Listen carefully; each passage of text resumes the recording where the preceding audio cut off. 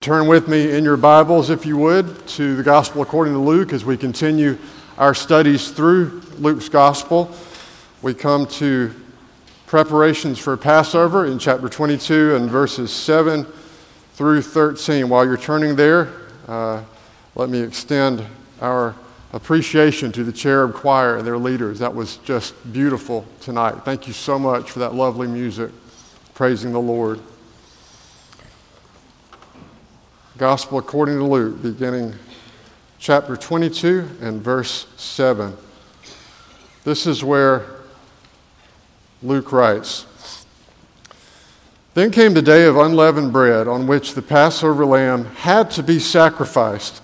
So Jesus sent Peter and John, saying, 'Go and prepare the Passover for us, that we may eat it.' They said to him, 'Where will you have us prepare it?' He said to them, 'Behold, when you have entered the city, a man carrying a jar of water will meet you. Follow him into the house that he enters, and tell the master of the house, the teacher says to you, where is the guest room where I may eat the Passover with my disciples? And he will show you there a large upper room furnished. Prepare it there.' And they went and found it, just as he had told them, and they prepared the Passover." This is God's holy, inspired, and inerrant word. May He write its words on our hearts this evening. Let's pray together. Lord, we thank you so much that just as we were reminded this morning, you have breathed out your holy word for our use, for our correction, for our training, for our instruction in righteousness, so that we might be complete and competent and equipped for every good work. We pray that your Holy Spirit would help us as we study it tonight, so that we might apply it to our hearts and our lives, so that we might be not only hearers of the word, but also doers. In Christ's name we pray. Amen. In the movie and book, The Lord of the Rings, Gandalf the wizard comes to visit his friends near the beginning of the book in the Shire, where the hobbits live. And on the outskirts of the Shire, he meets up with Frodo, who's been waiting for him for a while, and Frodo kind of teases Gandalf. He says, "You're late." And Gandalf replies with mock sternness, "A wizard is never late, nor is he ever early. A wizard arrives precisely when he means to." Well, Tolkien always downplayed the Christian symbolism of his books. He always insisted they weren't allegory, they were just fiction and fantasy, and to be enjoyed as such. But I always hear, at least implicitly, something about divine timing in that conversation between Frodo and Gandalf. Wizards may or may not be late, but certainly God is never late, and nor is he early in his providence, but he always unfolds his perfect providence exactly as it is meant to be unfolded. Though we get impatient often with God's timing, I know I do, it's because I don't have all the information. But he alone is omniscient, and he will infallibly bring events to pass in their proper sequence when the time is absolutely perfect. Well, there's definitely a divine timetable unfolding in Luke's gospel here. As we continue the accounts of Passion Week, we come to the most significant of all the Jewish feasts, the Feast of Passover. Passover, of course, commemorates the Jews' exodus from slavery in Egypt. And Jesus is on the cusp of reenacting the Passover in a way that transcends its original meaning, in a way that far surpasses what it meant to the Jews initially. He does this, we're told by Luke, on the day of unleavened bread, verse 7. But Jesus is about to fulfill everything that Passover signifies. And he'll move redemption history forward by great leaps and bounds in an unprecedented way, in a way that's never to be repeated again. Now, all of that sounds epic and even cosmic, and it is, but Jesus is also never less than practical and even earthy in the way he carries out tasks with his disciples. He's here busy preparing for the Passover feast. He wants to celebrate it with his disciples, and to do that, he deputizes two of his disciples to carry out very detailed instructions. And he wants to celebrate with them one more time before he gives his life as a ransom for his people. So 2 points this evening. First of all, a Passover meal prepared. And secondly, the Passover lamb prepared. So first of all, a Passover meal prepared. In about a month, my home will be very much like your home, an especially busy beehive of activity. My wife and daughters will be scurrying all over the kitchen, preparing the ham and stirring up the rice and baking the apple cake. And I'll be making Kroger runs for coffee and for canned pineapple. And the boys will be taking out the trash and pushing brooms along and so forth. And why is all that activity taking place? Well, of course, because a uniquely American holiday will be upon us, the Thanksgiving feast. And that doesn't just happen, does it? It requires preparation. Stuff has to get done beforehand. So everybody's on task getting ready for Thanksgiving. Well, Passover is a uniquely Jewish holy day. And all good Jews are making ready for it on the day before. And so there's a to-do list to ensure that Passover goes off smoothly, as it should. And Jesus takes charge here, and he employs his trustiest 2 disciples to get busy with those preparations. And so we see Peter and John, and I believe they're contrasted very intentionally with Judas here. While Judas is out doing his dirty deeds under the cover of darkness, Peter and John are given this important task in verse 8. Judas is decidedly not trustworthy, but Peter and John are. Which is interesting, isn't it? Because, of course, Jesus knows that very, very shortly, Peter is going to deny even knowing him. Even so, he considers Peter and John worthy of this important errand. Why? Well, because our Lord, you'll remember, has prayed for Peter that his faith will not fail, and that when he is turned back, he will strengthen his brothers. And for that reason alone, he entrusts Peter with this task, because he knows that his own prayers will be answered for Peter. And this is no easy job to prepare the Passover at this late date. But it is necessary. Luke tells us it must be. The Passover lamb must be slaughtered on this day. This would be considerably harder than finding turkey and dressing at Kroger on the 11th hour on Wednesday, November 23rd. Especially in Jerusalem, because every Jew is going to be doing the same thing. Peter and John will have to stand in line at the temple where the priest prepares the lamb, where he drains the blood from it, where he roasts it over the fire, and where he gives it back to them for their use. Bitter herbs have to be secured. Cups need to be secured. Unleavened bread, residual leaven, has to be swept out of everyone's home to symbolize that sin must not be allowed to have its leavening effect in our lives. So Peter and John ask a very practical question of the Lord in verse 9. Where, Lord? Where do you want us to do this? It's a very tall order at this point to find a suitable location in Jerusalem, because thousands, if not millions, of Jewish pilgrims are milling about. So you'd have an easier time booking a hotel room in Augusta on the first week of April. And so the question, where, verse 9, is a very sensible question. And Jesus gives a very sensible answer in verses 10 through 12. Jesus shows that once again, he is well ahead of them in their questions. He always is. I always find myself in prayer asking God logistical questions like, Lord, how about this? And what about that? And Lord, are you sure this is the right time for this challenge?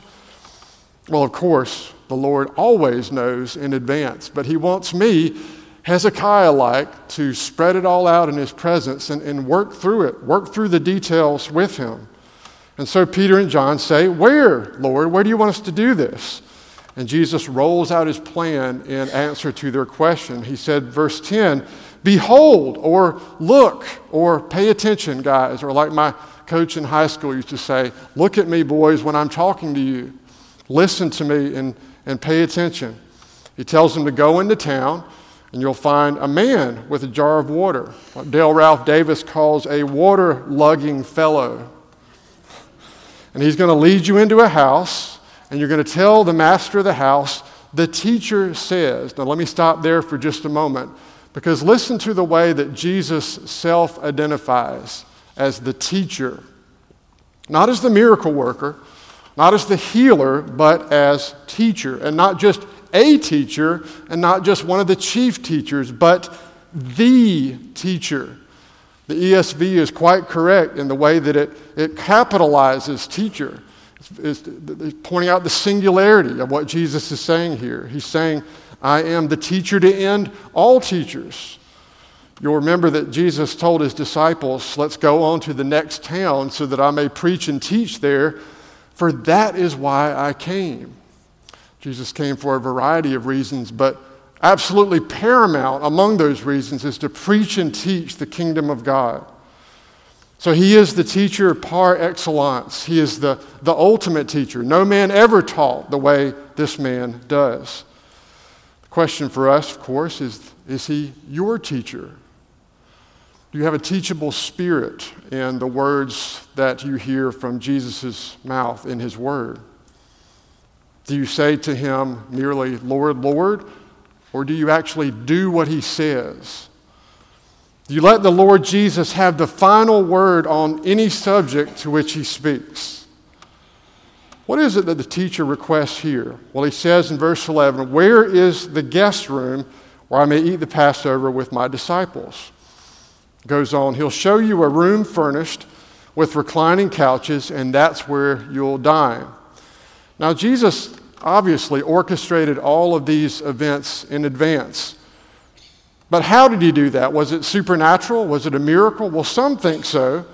But the matter-of-fact way that Luke tells us leads us to believe that he simply did it and arranged it beforehand by ordinary means. He carried out all the logistical details. And so this water guy, verse 10, was a signal. They're to follow him. And then the question that they are to ask, verse 11, is a password for the master of the house. So Jesus initiates all of these logistics in advance so that the disciples can whip up this meal and they won't be interrupted. It's an example that the Lord Jesus always does well. Also, perhaps, though Judas thinks he is pulling one over on Jesus, the Lord is keenly aware of his treachery. He smells what's cooking in the kitchen, so to speak. And he is 2 or 3 steps ahead of Jesus. So instead of announcing where the meal will be and thus tipping Judas off, he arranges for the disciples to simply follow this water guy into the house. They won't even know where the dining room is themselves until they have to know. So while Judas is dying to know where Jesus will be because he wants to earn his blood money, Jesus keeps it from him through this. So even while being betrayed, the Lord is still very much in control of what's happening to him. He is no hapless victim in this. He is taking the initiative in events that will culminate in his own death. But he's doing it on his terms, you see, not on anyone else's. I lay my life down on my own accord, he says. No one takes it from me. I lay it down. And it's astounding, isn't it, how calm and composed Jesus is as he's doing this. In just hours, he will be absolutely brutalized, not even recognized as a human being, Isaiah tells us. But he's serene, even celebratory. He's preparing to dine with his disciples. He is absolutely in control of the whole situation, delegating tasks out to his disciples. He's the embodiment of Isaiah 26:3. What does that say? Thou wilt keep him in perfect peace, whose mind is stayed on thee, because he trusteth in thee. I've been guilty of reading that before and thinking, really, Lord, perfect peace? How in the world can I stay at peace with this storm raging in my life right now?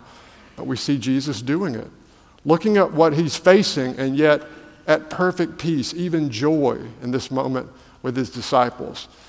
If you need help achieving that perfect peace in the midst of the storms of life, as I do, look to Jesus and ask him for the help that you need. And see if the things of this world don't become strangely dim in the light of his glory and grace.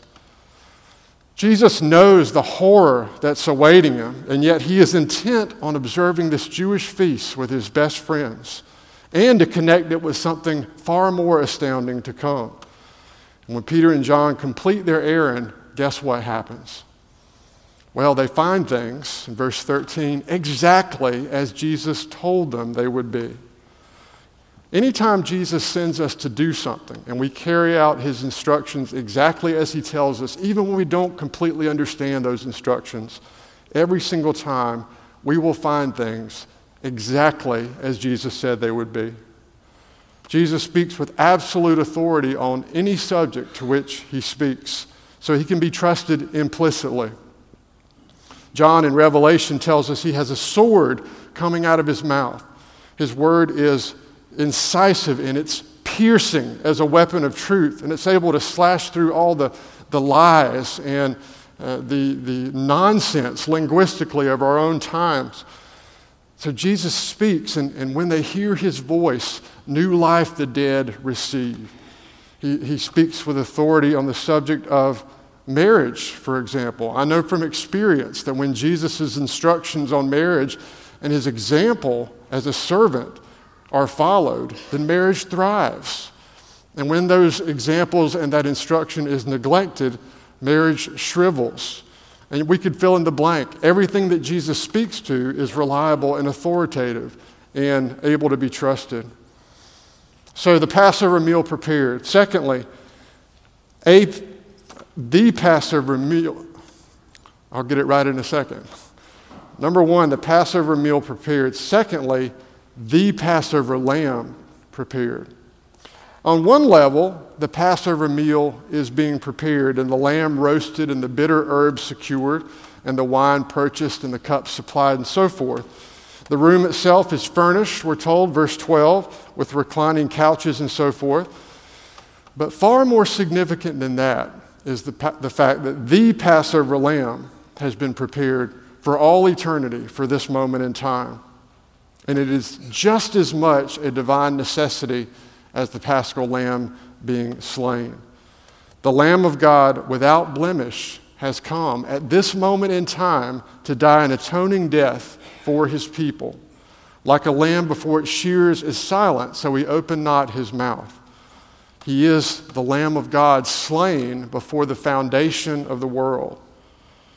Peter tells us that we were ransomed from the feudal ways inherited from our forefathers, not with perishable things like silver and gold, but with the precious blood of Christ, like that of a lamb without blemish or spot. He was foreknown before the foundation of the world, but was made manifest in these last times for the sake of you.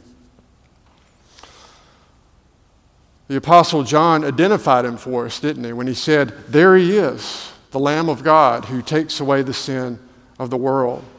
He didn't just come to die and then immediately be sent back into heaven.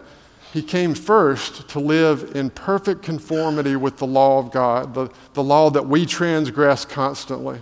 He obeyed every precept and he avoided breaking every transgression. He had to be the lamb without blemish. What does that mean? He had to fulfill all righteousness. What does that mean? Well, it means many things. It means his true worship stands in place of my idolatry, in place of all the graven images that your heart has ever bowed down to. He is the image of the invisible God. In place of all the times that I have misused God's name, he uttered Abba, Father, with absolute purity on his lips and purity in his heart. As Lord of the Sabbath, he rested and he worshiped and he performed works of mercy perfectly in place of all my restlessness and half-hearted devotion and my insistence on making the day all about me. He honored his father and mother in place of all the times that I disappointed and embarrassed and dishonored mine. In place of you wishing your enemy dead, as we all do from time to time, he was never so much as angry with another person without cause, but prayed for his enemies as they were killing him. In place of our lust, He loved older women as mothers, women as sisters, and younger women as daughters with absolute purity and respect and affirmation. In place of your thieving, he gave and he gave and he gave some more, not even withholding his own life. In place of our hedging and equivocating and prevaricating and outright lying, he always spoke the truth in love to every person he met. In place of our coveting what's not ours, he didn't even insist on using what was rightly his for his own selfish advantage. He didn't consider equality with God a thing to be grasped, but emptied himself by taking the form of a servant, being born in the likeness of men. Being found in human form, he humbled himself by becoming obedient even to death on a cross. Having achieved all righteousness then, he was not just in theory, but actually in human experience, the Lamb who was without blemish, uniquely qualified to be our mediator, ready to lay down his life for us, to ransom us from slavery to our sin. So God is never, ever late, my friends. He is never, ever early. God arrives precisely when he means to arrive. God the Father, God the Son, and God the Holy Spirit covenanted together in eternity to solve man's sin problem for him. And in this passage we see Jesus, God in the flesh, having been prepared as the Passover lamb from all eternity, ready to carry out the plan of redemption by becoming an atoning sacrifice for us. And he does it calmly, he does it serenely, he does it with perfect peace on the night before he is crucified, because it must be done. It must be done. As he prepares to celebrate the Passover with his friends, right before he becomes what the Apostle Paul calls our Passover lamb, sacrifice for our sins.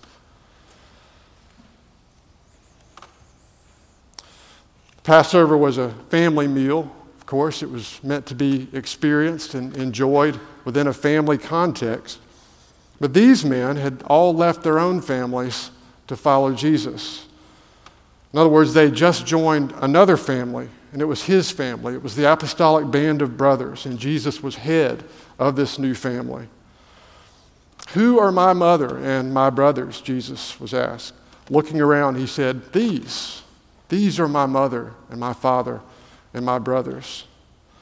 I'm sure you've experienced that unique family bond that exists between any two believers, anywhere you find them, anywhere in the world. It's a special thing, and it transcends all differences among us. In a world in which identity politics seems to be increasingly winning the day and splintering people into groups based on race and gender and political party and competing to see who is the most oppressed and therefore the most virtuous, what an opportunity it is now for the body of Christ to show that despite all differences among us outwardly, we are united around the table of our Lord Jesus. Despite all differences in our background and our DNA and how we look and how we act, we are a family of faith. A dear brother in Christ who has moved away but affiliated with this church reached out to me this week and was very gentle and polite about requesting something from the church, but he said, I don't want to impose. I said, brother, it is not an imposition. You and I are brothers. This is the body of Christ. We bear one another's burdens and so fulfill the law of Christ. It is a beautiful thing to be part of the family of God with Christ as our elder brother and our Passover lamb, slain before the foundation of the world. Let's pray together. Lord, how grateful we are that the Lamb of God was prepared to be our Passover lamb for all eternity. We are grateful that we are a body of Christ, a family of faith, united around the cross and around the empty tomb. We're thankful that you have seen fit to include us in your family. And we ask this prayer in Christ's holy name. Amen.